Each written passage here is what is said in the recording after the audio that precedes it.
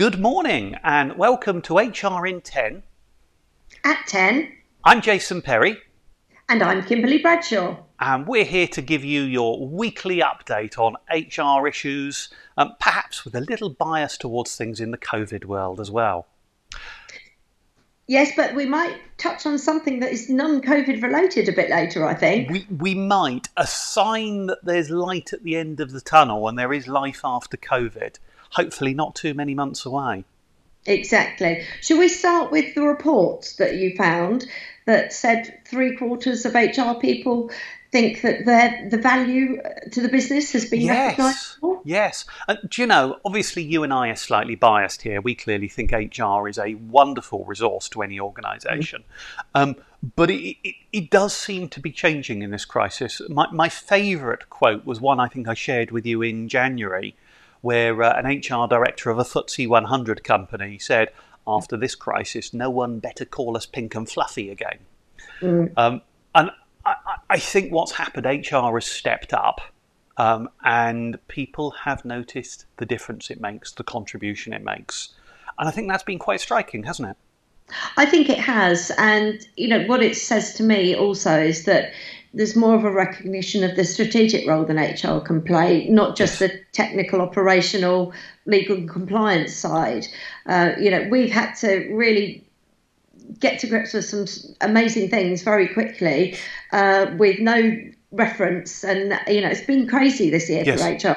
Yeah.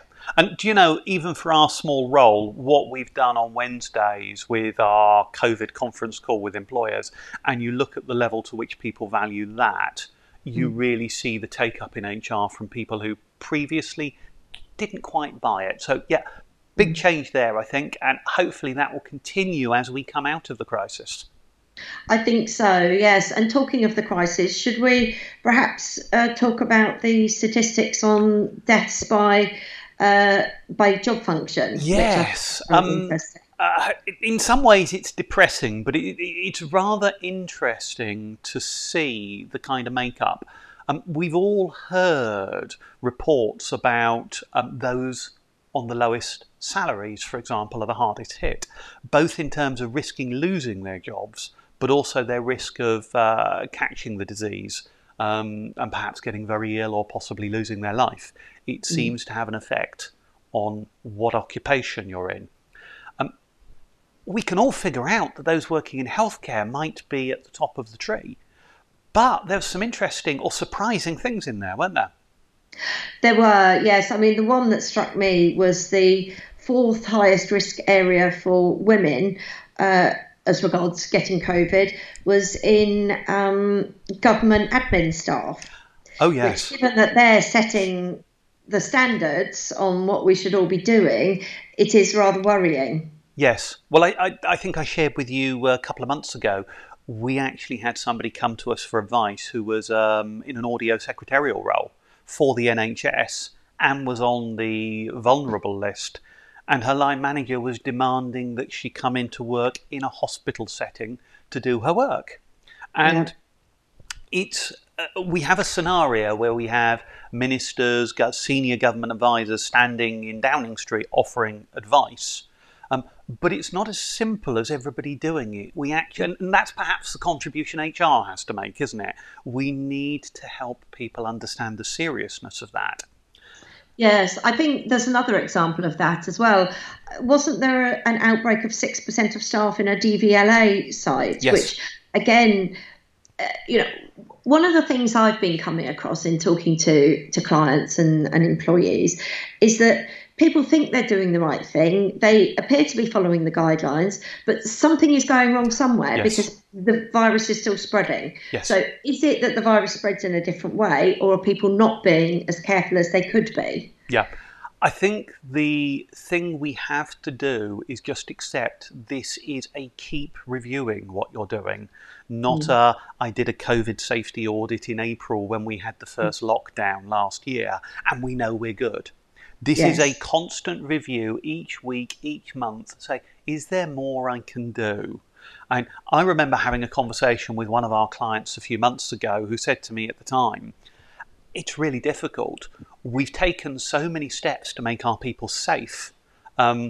Yet when they go out on a cigarette break, they all go and huddle together under the shelter, and everything's lost in one go. And it's often looking wider than the what's straight in front of you. You and I have both talked before about people car sharing on the way to work. We keep them separate, but then they get in a car at the end of the day for 20 minutes with poor ventilation and all the windows closed and breathe over each other. Exactly. It's constant, and we need to keep looking at it. Yes, another one I came across was a client was talking to me, and they decided to, this was before this latest lockdown, they had decided to reduce the times that their cleaner came in. Now, that was a cleaner that was doing a COVID orientated cleaning regime, because they wanted to reduce the number of people going into the office. But, that's kind of counterproductive, because if you're not getting the deep clean, people, as they go to the supermarket or do whatever limited things we can do, they might be picking it up and bringing it in with them. So it's a really difficult time. But again, another time when HR can really leap to the fore. It's the constant risk assessment, isn't it? And I think that's the biggest single thing people can do. Don't assume we're safe. December, particularly for those of us here on the South Coast, was a bit of a wake-up call, and I think a number of us looked harder and more seriously at what we were doing and said, is there more we can do? And that really is what we've got to keep doing. We have the vaccine rollout coming ahead, which is looking good, so long as the EU don't interfere in too much of a negative way, but it's looking good, and it looks like, certainly the CEO of AstraZeneca is forecasting we're going to have, I think it's... my brain's just gone blank. Is it 30 million vaccinated by the end of March, I think? Yes, I think it was. Yes. Yeah. I know it's a big number. I'm just trying to remember whether it's 13 by the middle of February, but they're predicting 30 million by the end of March. A huge portion of the British population. So there is brightness ahead. And given there's brightness ahead, perhaps we ought to talk about... the tribunal cases. I was just trying to move it on without actually talking about postmen relieving themselves in lay-bys. But no, let's go with it. Let's talk about postmen relieving themselves in lay-bys. Related, which I think is really exciting at the moment, even though they're interesting scenarios. Which one do you want to start? Well, you've mentioned the post one, so shall we start with the postman? Let's start with the postman taking a wee in a lay-by. Why not? Yeah. So, as I understand it, he was photographed by a passing member of the public in a car. I feel a need to make clear it wasn't somebody taking a photograph as they passed by. It was dash cam footage. That's constant recording and some video footage was shared with Royal Mail in the form of a complaint. Clearly he's there in his postman uniform and his red van or whatever, and they've thought this is inappropriate, so somebody's made a complaint. Yes, and then for whatever reason they decided to get rid of the man. Yes. Which presents all sorts of problems, because not all the facts and the research had been done, had they? So yes, he won the was it 35,000, something like that? This one was £37,000 in damages at a tribunal, and in essence it came down to a couple of elements. One of them was a very obvious point if you think about it. The Royal Mail has a large workforce of people who work outdoors away from a regular place of work. Calls of nature happen. And the fact of the matter is many postmen and women have at times needed a call of nature, and they haven't all been fired for it. So you've got, first of all, this differential between how this individual was treated, and therefore the question of, was he being treated fairly in a manner that other people would have been treated?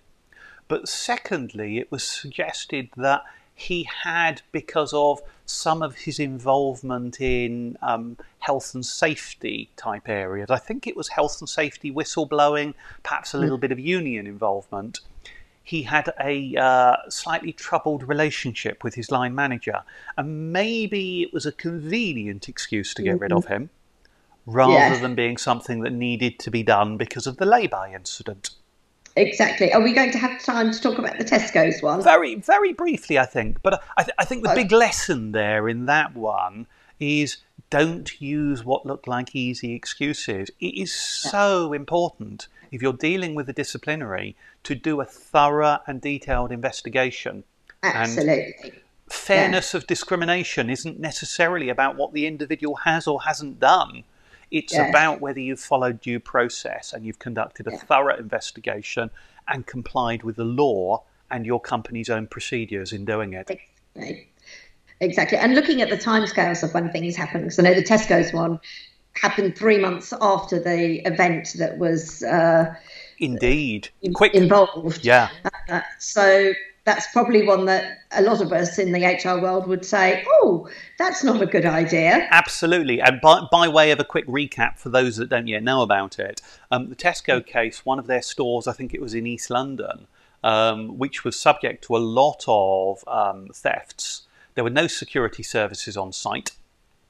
And the store manager apprehended somebody, took him into his office and physically restrained him when he thought he and customers may be under threat.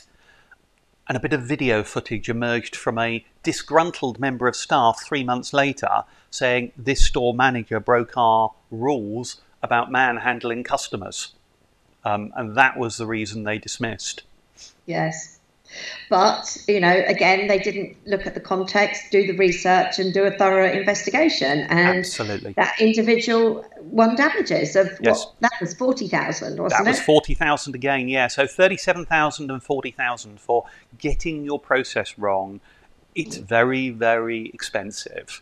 Exactly. And the reality is, if you're not used to this process, talk to your HR people. If you don't have an HR person, ring somebody like us, but get some advice and get some support before you go down this process.